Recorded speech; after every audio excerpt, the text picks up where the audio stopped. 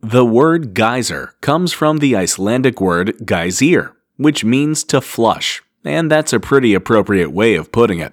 After all, it kind of seems like the Earth is flushing its plumbing out.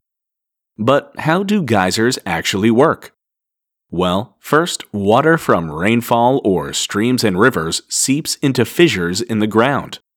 Sometimes these can lead nowhere, but sometimes these cracks in the earth can go down for miles. And if they go down for at least 3 miles, they might just meet some magma, insanely hot molten rock. Geysers need volcanic activity in order to work, not just because of the heat of the magma, but also because the soil surrounding the fissure needs to be volcanic rock called rhyolite, which can withstand high heat and high pressure. Speaking of which, as water fills the fissure, 2 things happen. 1. The water at the bottom of the fissure gets heated up by the magma, and 2. The water closer to the top of the fissure adds pressure to the water below it.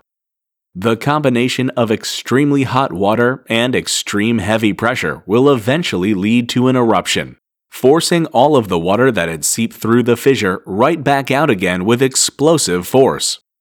The eruption will end once all the water has been pushed back out, or the remaining water has cooled down to below boiling. But the cycle will start back up again as water begins to seep back into the earth once more.